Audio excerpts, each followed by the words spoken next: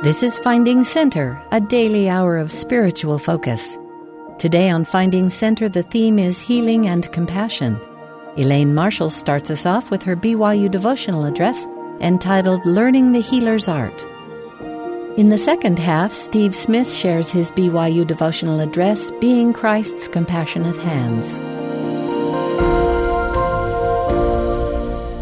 This year, Brigham Young University College of Nursing celebrates its 50th anniversary. It all began in 1952. That year, David O. McKay was our prophet, Dwight D. Eisenhower was our president, and Dick Clark began American Bandstand. The College of Nursing held a fashion design contest for the nursing uniform. Students wore this winning entry. Thank goodness for men now in the profession, or we may still be wearing that little dress to school every day. A lot has happened in 50 years. Though nursing began at BYU in 1952, church leaders through the Relief Society had always supported nursing education. Belle Spafford was then president of Relief Society and served on the panel of judges for that winning nurses uniform contest. Sister Spafford received an honorary degree at BYU commencement the same year the Nightingale Pledge was taken by the first BYU nursing graduates. Today is her birthday. Born October 8th, 107 years ago, Sister Spafford was the general president of Relief Society for nearly 30 years, from 1945 to 1974. Those were my growing up years. Through my mother and grandmother, who spoke her name in reverence, Sister Spafford was my first exposure to the work of Relief Society. Over the last decade, the College of Nursing has adopted a theme I would like to explore today from the line of the third verse of the hymn that we just sang, written by Susan Evans McLeod and Newell Daly. The line is, I would learn the healer's art. Our heritage of learning the healer's art began at the very dawn of the restored church. Soon after Relief Society was organized in 1842, the prophet Joseph Smith set apart noble and lofty women to go about among the sick and minister to their wants. When the saints arrived in the Salt Lake Valley, Brigham Young established a council of health. Women were sent east to medical school. By 1873, the year of the graduation of Linda Richards, the first professional nurse in the United States in New England, President Young called for 3 women from each ward in the church in the West to study nursing. Eliza Snow personally traveled the valley recruiting nursing students for what she called for Zion's sake. The first classes were taught by the lady doctors of the church. Graduates were blessed and set apart for their professional work. One of my favorite images is the picture of Dr. Ellis Shipp surrounded by her nursing students. As a dean, I wish I could sit in my Sunday best, bedecked with flowers, surrounded by adoring students with tidy coifs and starch white uniforms. By 1898, the Relief Society School of Nursing was begun. Sister Emma Empey served as superintendent of the school and supervisor of charity nursing during its entire tenure. She was the Florence Nightingale of BYU College of Nursing. Tuition was $50 for the entire program. Graduates were set apart by priesthood leaders and honor-bound to serve where needed and to charge no more than $6 a week. Those early nurses were not only trained in the latest science, but they faithfully learned and practiced the art of healing.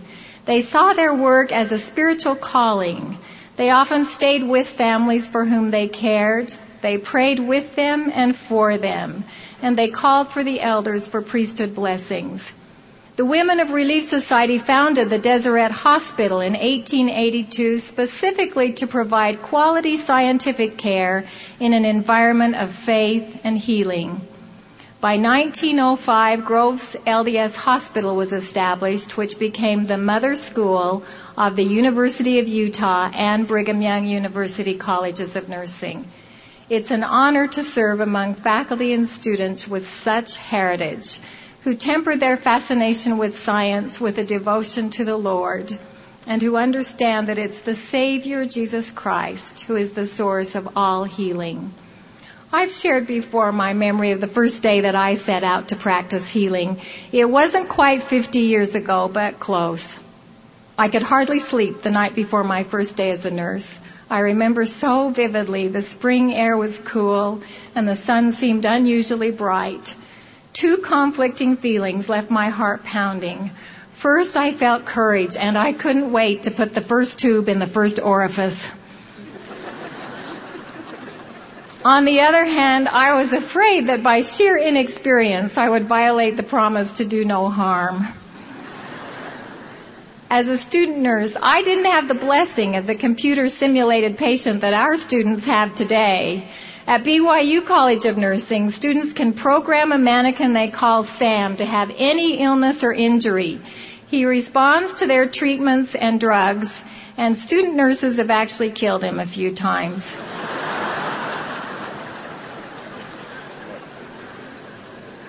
But they've also learned how to resuscitate him as well as any doctor on TV. That first day, I carefully pulled on my support hose and put on my little white nylon dress and my ugly prescription shoes. But my crowning glory was the starched white cap that held my long hair tucked quite tightly beneath. I couldn't wait to handle the instruments, titrate the fluids, and perform the treatment procedures. I wanted to cure. I wanted to care. I wanted to heal. I've learned a lot about healing since that day. I've learned that healing is a process of restoring and becoming whole. This morning I would like to share 6 lessons that I have learned about the healer's art. First, healing hurts. When I was a young nurse in the hospital, hardly a day went by that a patient did not ask, "Will it hurt?" If I had been truthful, the whispered answer would nearly always have been, "Yes, it will hurt." I have learned that healing hurts. Life hurts. Healing really only begins when we face the hurt in its full force and then grow through it with the strength of our soul. For every reward of learning and growing, some degree of pain is always the price. Author Scott Peck reminded that if you do not want love or pain, you must do without many things. I think you would do without dating, graduating, getting married, or having children. Sometime in your life, you will likely know a crashing crisis or a heavy heartache that will threaten all sense of logic or hope or certainty, and from which, no matter how you emerge, nothing will be the same. Hurts come as unique losses, as unfair surprises, as fading hope or grief. This semester, you may not get the 4.0 grade point average you need to keep your scholarship. You may not get your first choice in graduate school or career or even your major. Perhaps that special person did not have the same hopeful revelation you think you had. Maybe this is the best you're ever going to look.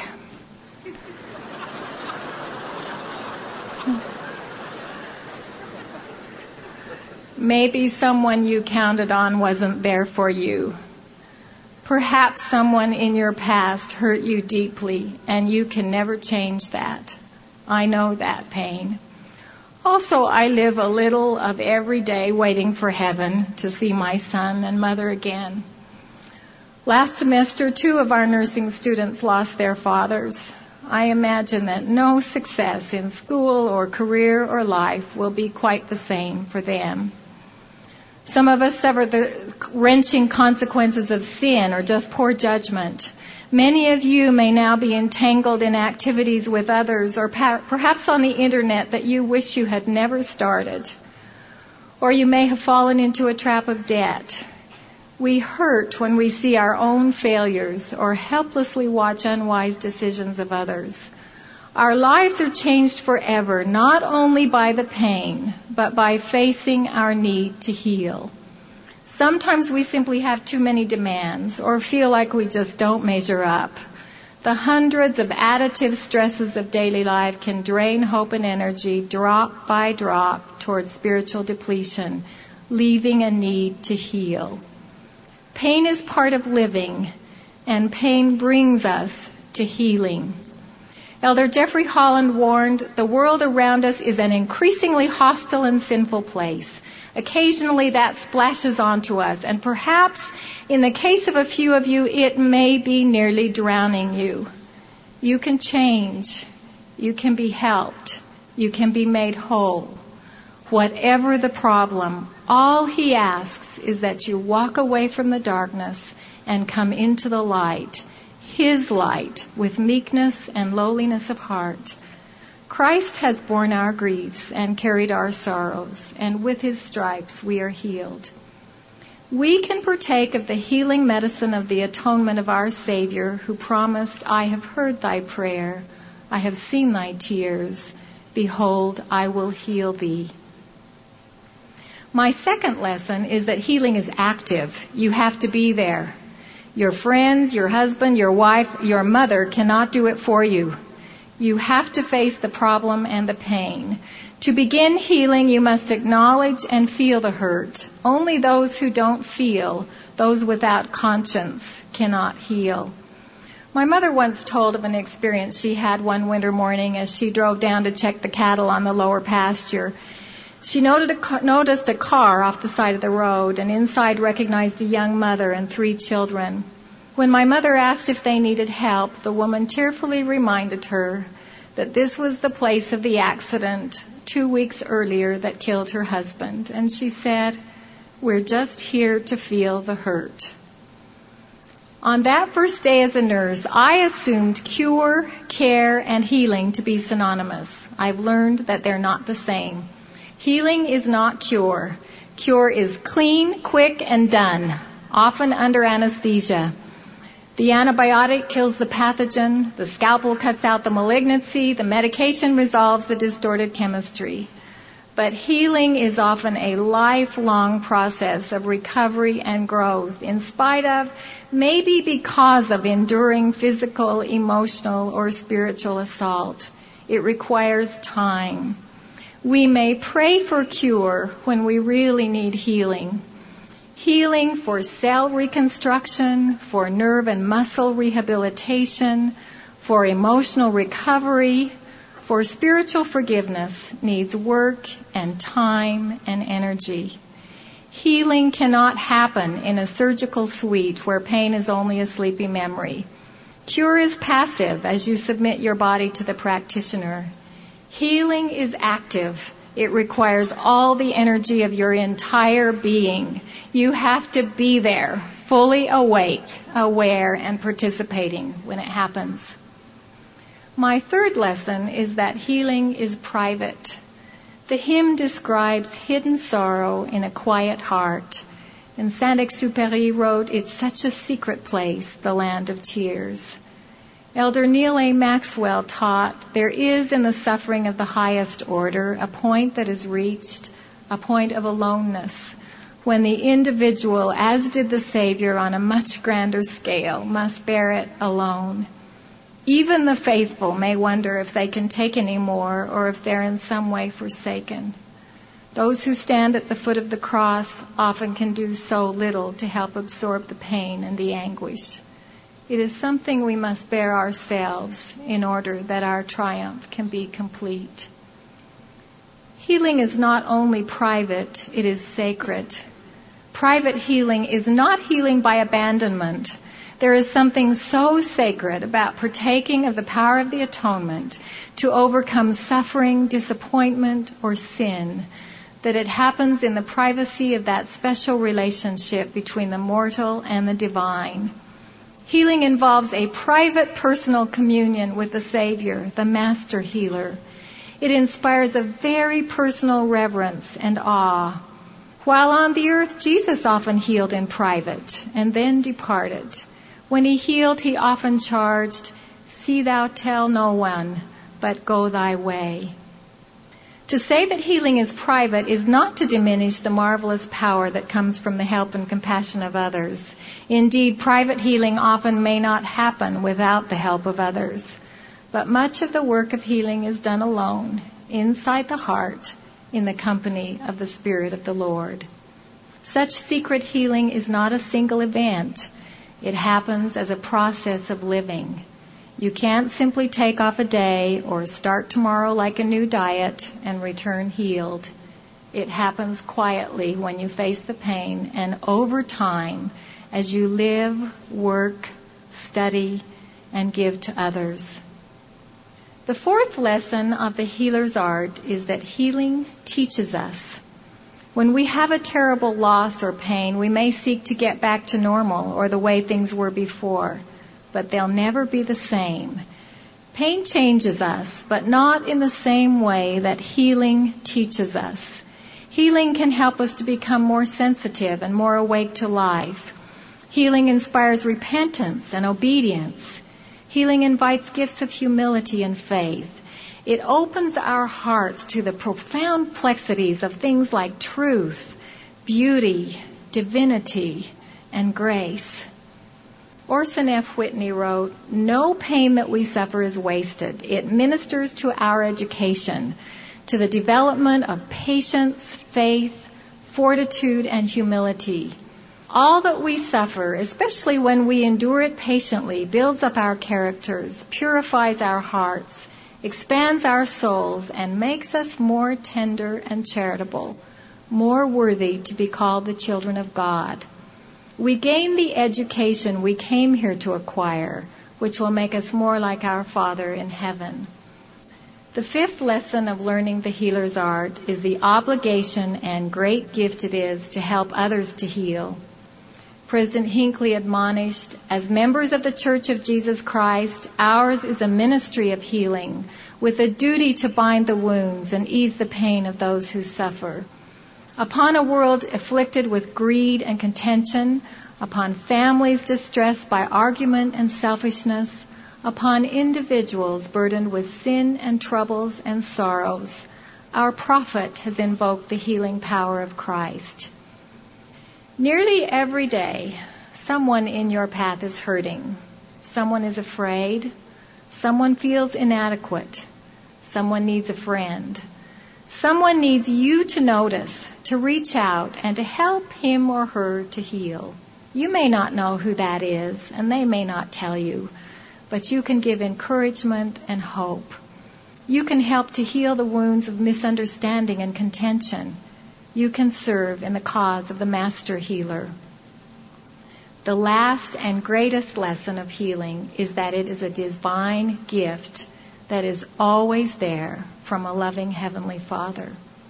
If you have a pain or sorrow or disappointment or sin or just a grudge that needs healing, the Savior simply says, "Come unto me." In the last few weeks, I've studied the Scriptures, reading only the accounts of Jesus' healing. I've been humbled and amazed how much of the Lord's mission on this earth was devoted to healing. When Jesus called and ordained the 12, he specifically gave them the power to heal and instructed them to go about using their gifts freely. As Jesus healed, the Scriptures say, all the people were amazed. They brought their sick, their blind and dumb, those that were possessed with devils, and their dead.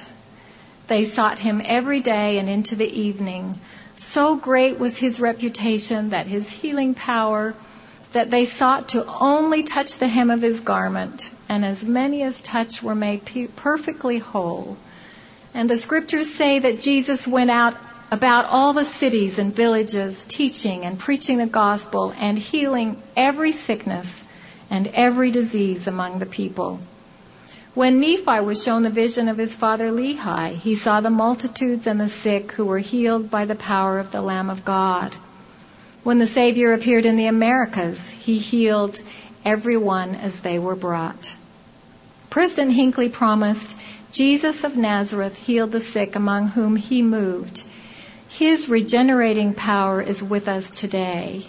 His divine teachings, his incomparable example, his matchless life, his all-encompassing sacrifice will bring healing to broken hearts, reconciliation to those who argue and shout, and even peace to warring nations if sought with humility and forgiveness and love. And Elder Holland reminded, That is why we make solemn covenants based on Christ's atoning sacrifice. And that is why we take upon us His name. In as many ways as possible, both figuratively and literally, we try to take upon us His identity. We seek out His teachings and retell His miracles. We send Latter-day Witnesses around the world to describe His message. We call ourselves His children, and we testify that He is the only source of eternal life. We plead for Him to open the gates of heaven in our behalf, and we trust everlastingly that He will. Elder Holland further noted that the church is like a hospital provided for those who wish to get well. For some, it means to repent. For others, it means simply to live with greater faith. For virtually all of us, it means to live more by the promptings and promises of the Holy Ghost, and to press forward with a steadfastness in Christ, having a perfect brightness of hope and a love of God and of all men. 182 years ago, the heavens were opened.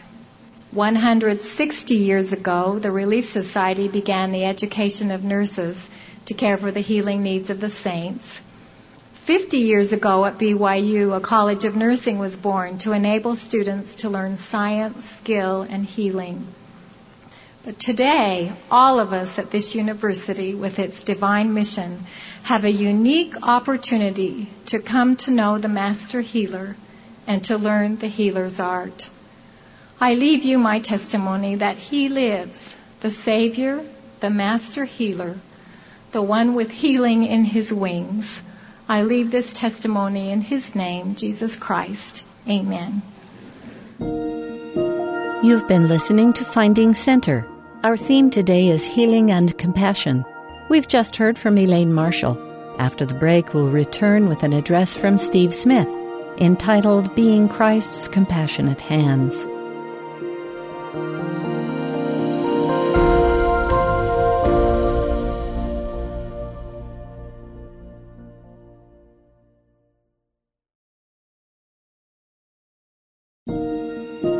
This is Finding Center, a daily hour of spiritual focus.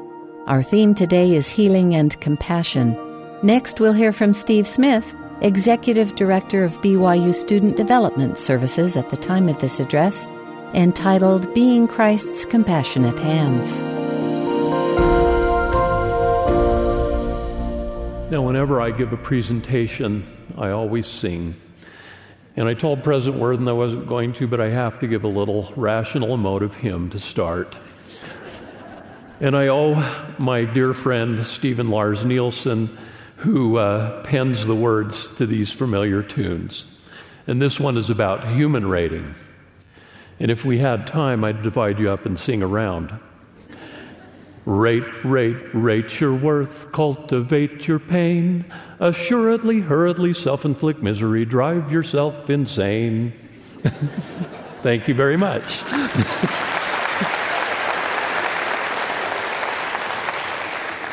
I'm grateful for the opportunity to deliver the devotional address. It's somewhat frightening to stand on the stage of the Young Concert Hall. This is actually my second time on the stage. I once performed here as a baritone player in the Fair Junior High Band, perhaps setting an all-time record for most wrong notes ever played during a performance in this building.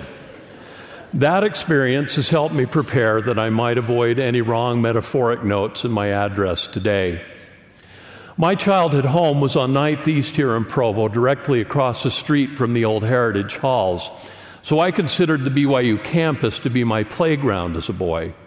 I remember when many of these buildings, including the Harris Fine Arts Center, were under construction. I have memories of traipsing around the excavation site of this building when I was about 5 years old. While the memory of my adventure into the HVAC construction pit is somewhat vague, I have a clear recollection that I was with my older brother, Thales, who is eight and a half years older than I. I have 6 siblings. Thales is the oldest, and I am the 5th of my parents' 7 children.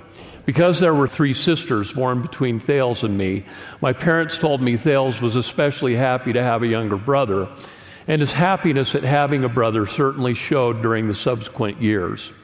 By the time I was about 4, Thales often took me with him and his friends on their adventures. I always felt proud when I was with this group of older boys. Before I learned to ride a bike, Thales would wrap a towel around the crossbars of his Murray bike, set me on the towel, and we would zoom around the streets of Provo.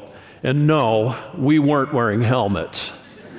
Lizard hunting in the foothills, hiking to the Y, purchasing penny candy at Rowley's Markets, or running through the buildings under construction at BYU are all wonderful memories, made especially sweet by the kindness and presence of my big brother. One evening, when I was about 8 or 9, I was asleep in the top bunk bed of the upstairs room I shared with my brother. Perhaps while having a particularly vivid dream, I rolled over in my sleep, slipped off the edge of the bunk bed, and crashed to the floor. Thales was in a downstairs room immediately below my room, having arrived home from a date. He heard the crash, rushed upstairs, and found me winded and tearful on the floor. I do not remember what he said, but I remember him lifting me and gently putting me back into bed. I wish everyone had an older brother like mine, someone on whom you can always depend when you fall. Sadly, my professional experience as a psychologist teaches me that many do not enjoy this privilege. The brave individuals with whom I work often face life alone, trying to understand their struggles in life and sadness that consequently besets them. They often have no one to lift or help them.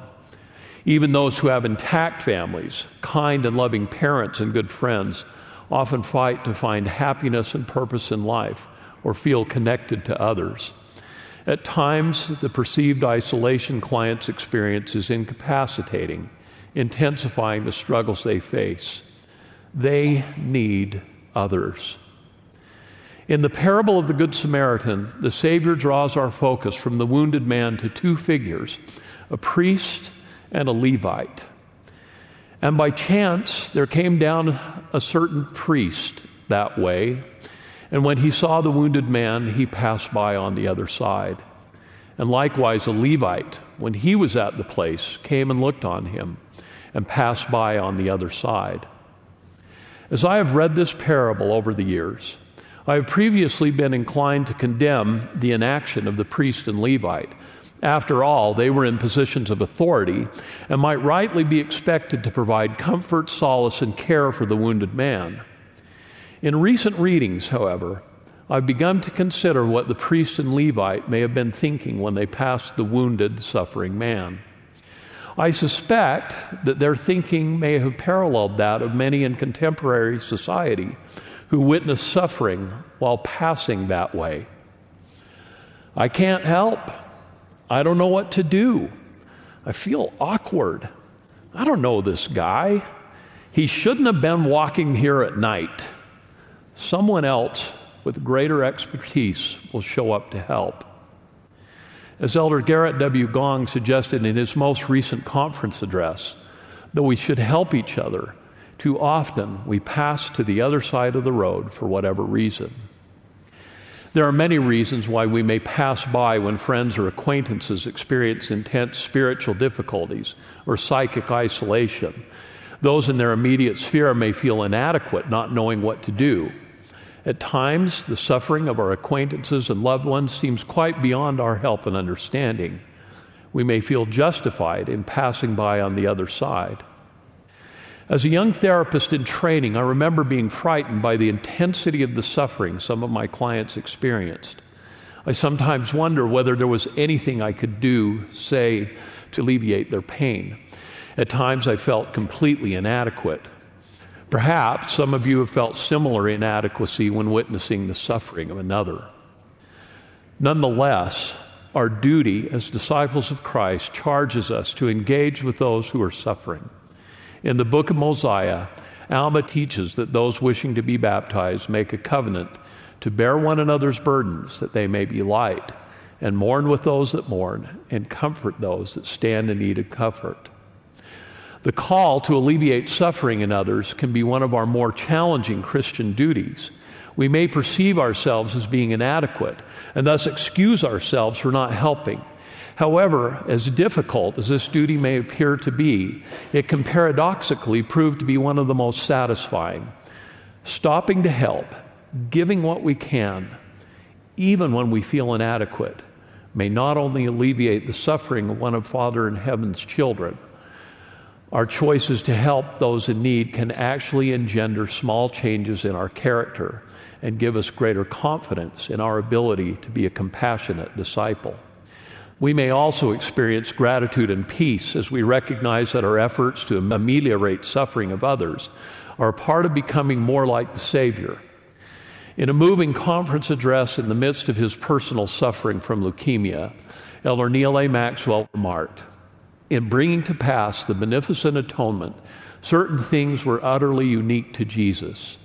These cannot be replicated by us, the beneficiaries of the glorious atonement, with its gift of universal resurrection, but also its proffer of eternal life.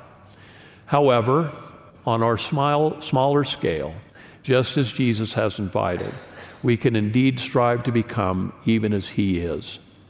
By sharing as best we can in the sufferings and sicknesses of others, we can develop our empathy, that everlasting and vital virtue.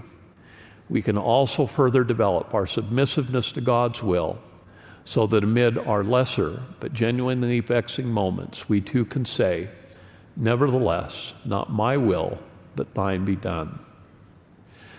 Despite the blessings providing succor to others may bring, it is common to believe that we are inadequate and cannot help. So how does one overcome the feelings of fear and inadequacy that often accompany one's attempts to alleviate suffering? How do we find the courage to emulate the Savior and move forward when we believe our efforts are insufficient? Here are some suggestions that may help. One of the most common reasons we may fail to offer aid and help is our tendency to judge others or ourselves as being inadequate. One of the most common and debilitating irrational beliefs is a tendency to engage in human rating. Human rating is the belief that we can somehow accurately rate human beings as adequate or inadequate. We are hampered by human rating. Individuals and organizations in our society use this natural human tendency in many ways. Some of the most obvious examples can be seen in advertising. Advertising emphasizes the human tendency to compare ourselves with others and pushes the message that one can be better through the purchase of the right kind of car, chewing gum, or dish detergent. Interestingly, part of our economy is driven by human rating and individuals' tendency to purchase goods to help them be better.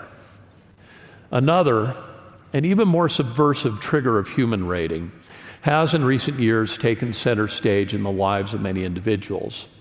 My clinical experience suggests that social media can be even more misleading and destructive than advertising. Social media platforms of every stripe routinely but falsely suggest that others' lives are more glamorous, happier, and exciting than our own.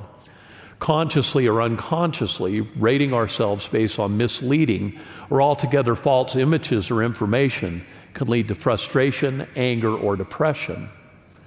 Both advertising and social media heighten our own natural tendency to see ourselves as less than others. In summary, human rating stops us from being who we truly are and who Heavenly Father intends us to become. Do you believe you may be inadequate or that what you have to offer will not be good enough? You are in good company. In order to help his clients at BYU, my colleague Stephen Lars Nielsen, he of the wonderful Rational Motive hymns, has searched the scriptures for verses to help clients struggling with irrational beliefs such as human rating. Lars has found scriptural references when even great prophets engaged in human rating. One of my favorites from Ether 12 involves Moroni. The Lord commanded Moroni to finish his father's history, assuring him that our generation would benefit. But Moroni was worried. And I said unto him, Lord, the Gentiles will mock at these things because of our weakness in writing.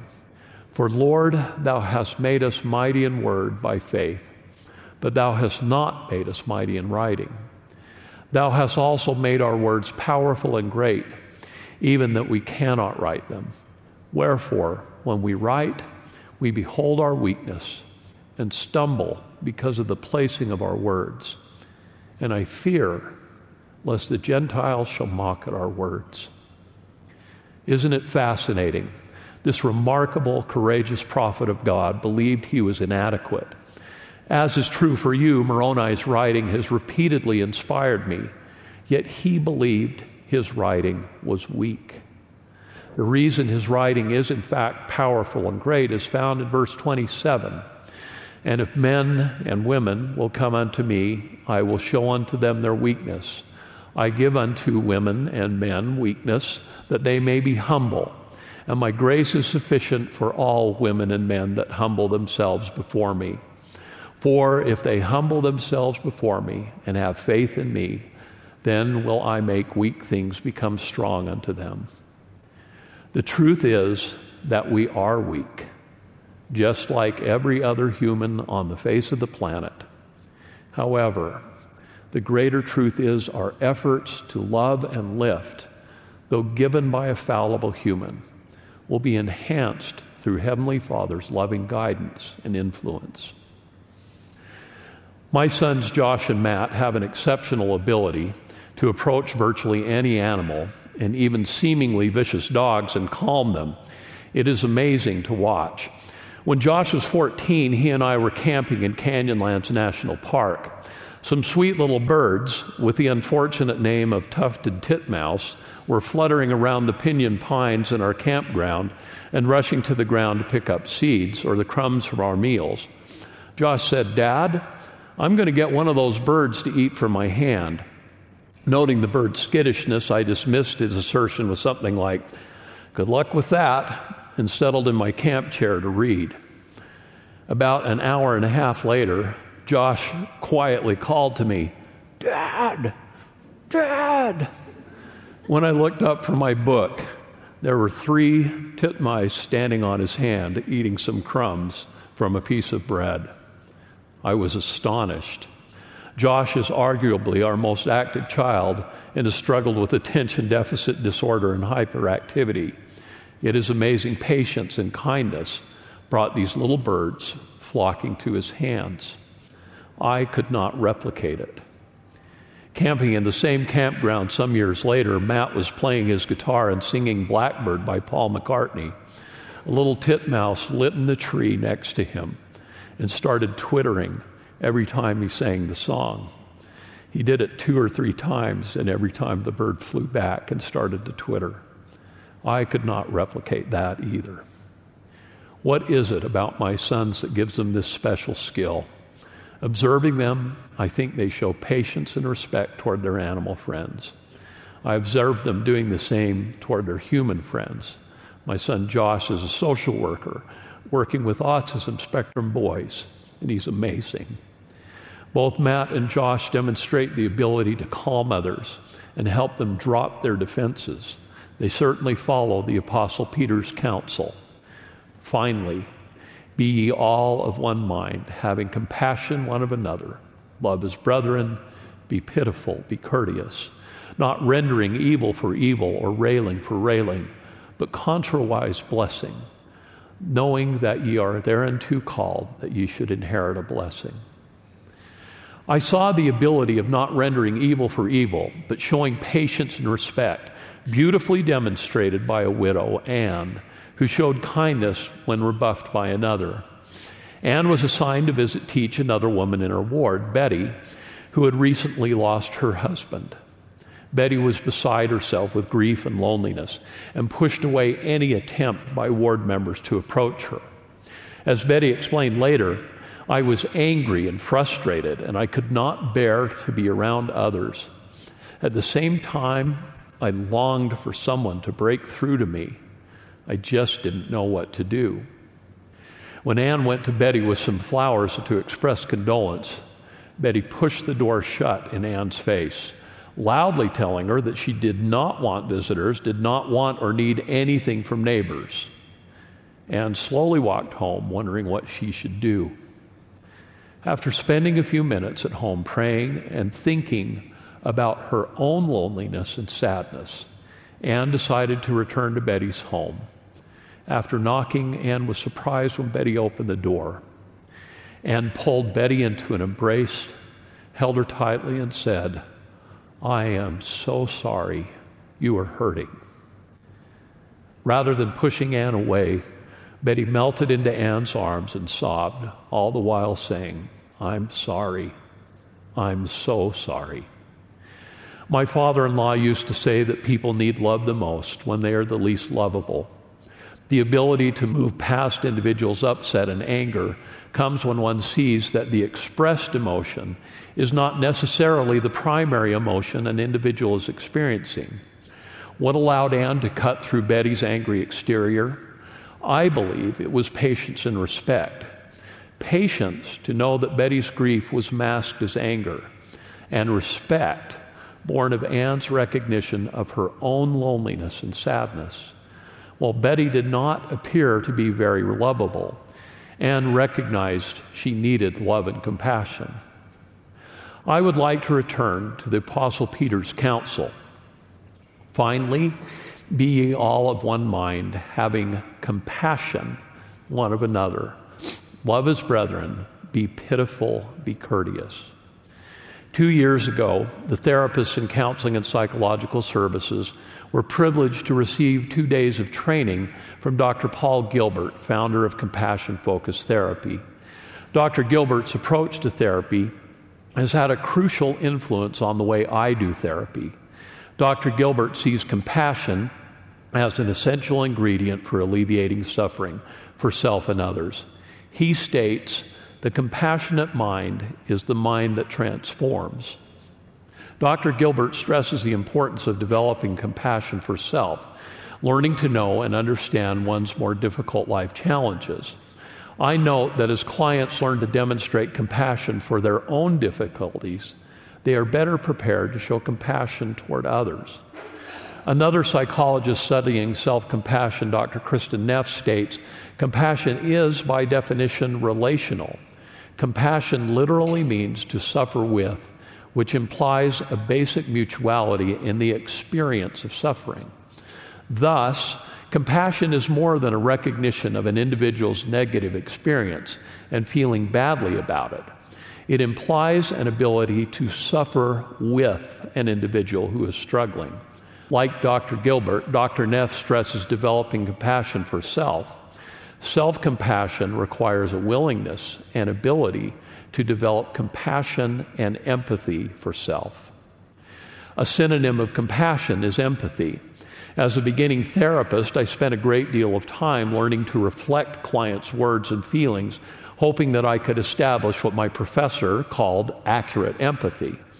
I still find it very satisfying when a client says, "That is exactly what I mean." Compassion and empathy require real work. It can be difficult to understand oneself or another person. It is even more difficult to enter suffering with oneself or another. Perhaps this difficulty is one of the things that leads us to the other side of the road, wanting to help but struggling to find the ability to enter suffering with self or another. Yet, a willingness to enter and understand suffering can be one of the most healing things we can do. For several years, my daughter Brittany worked as an aide at the Dan Peterson School, a school in the Alpine School District for children with severe and profound disabilities. This is a natural fit for Brittany. She worked effectively with children with severe physical and mental disabilities, especially focusing on the deaf and blind population. Administrators, faculty, aides, parents, and students at Dan Peterson loved Britt. Her natural happiness, combined with her deep compassion for the students, made her a tremendous asset to the school. Britt would often cry at the circumstances of the children with whom she worked. She truly worked to suffer with her students. Brittany always wanted me to visit the school and meet her students. She felt so proud of them and wanted me to interact with them. On the occasions I was privileged to meet Brittany's students, I marveled at the way Brittany saw them, not as persons with profound disabilities, but as her friends, deserving of deep love and respect. One time, a deaf and blind boy in Brittany's class grabbed her hair and pulled hard. Britt could not get him to loosen his grip, and when the other aides were finally able to get his hands loose, he had a handful of her hair. When I asked about it later, Brittany felt no anger, not even frustration with this boy. He can't help it, Dad. Imagine what his world must be like. Truly, I had never stopped to imagine what his world was like. I suppose that was the secret to Brittany's success in the school. She stopped to imagine what her students' world would be like, and having entered their world, she loved these students with a true Christ-like love. One of the most enduring images from the Book of Mormon is Lehi and Nephi's vision of the iron rod. When truly studying the Book of Mormon, one cannot help feeling the power of the vision and the personal application. I find myself asking, where am I in this dream? In the field, on the path, in the building, near the tree? Most times, I picture myself somewhere on the path, cautiously moving forward through the midst of darkness while trying to keep contact with the iron rod.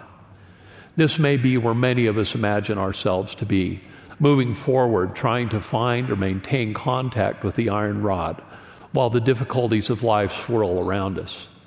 While the vision does not suggest it, in my mind, I see individuals helping one another forward, holding to one another as they try to find their way toward the love of God, represented by the fruit.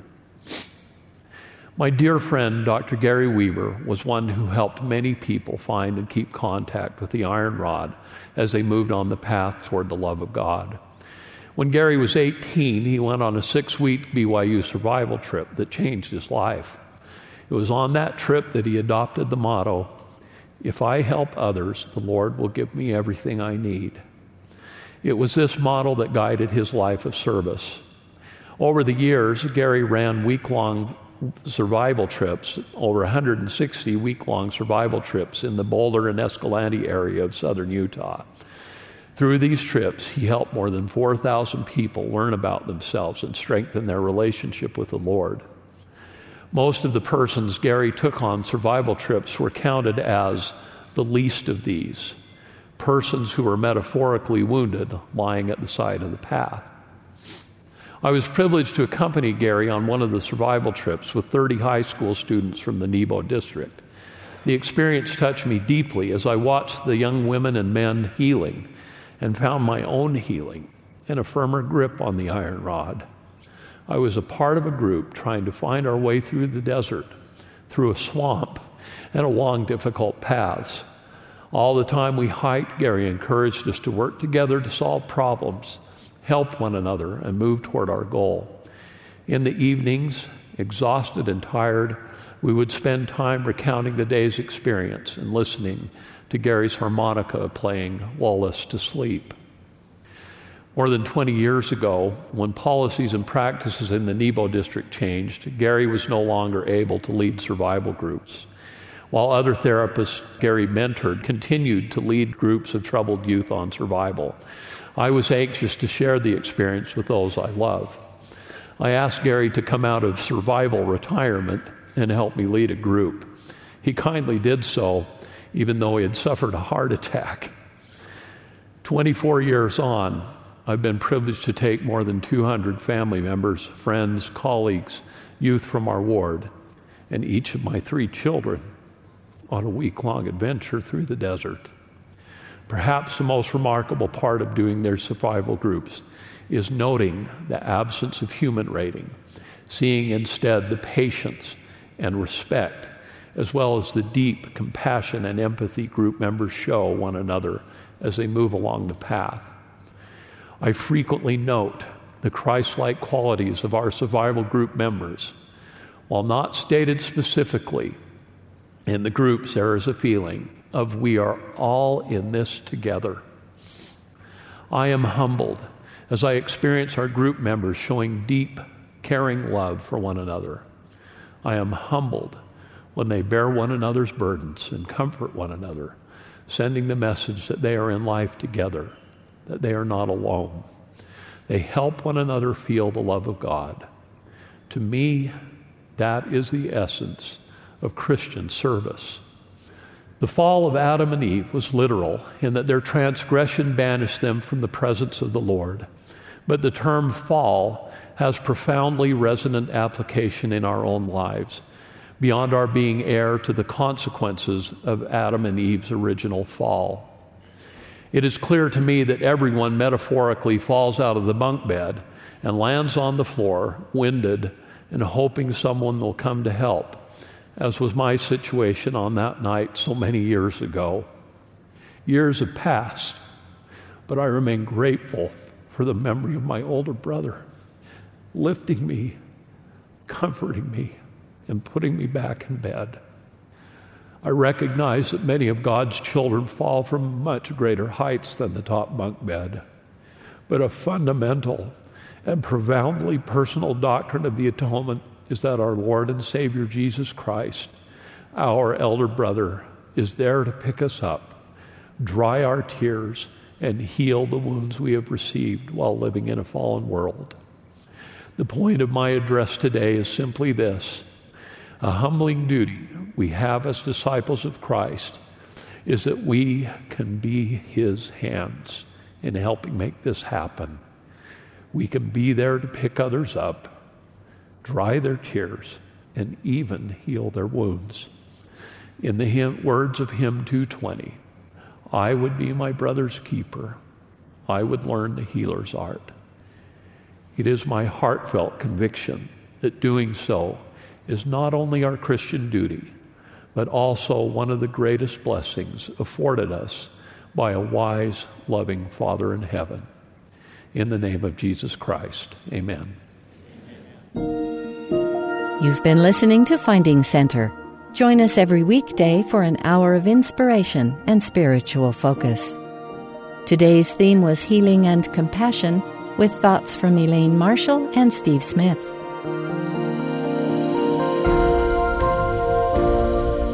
Finding Center is a production of BYU Broadcasting.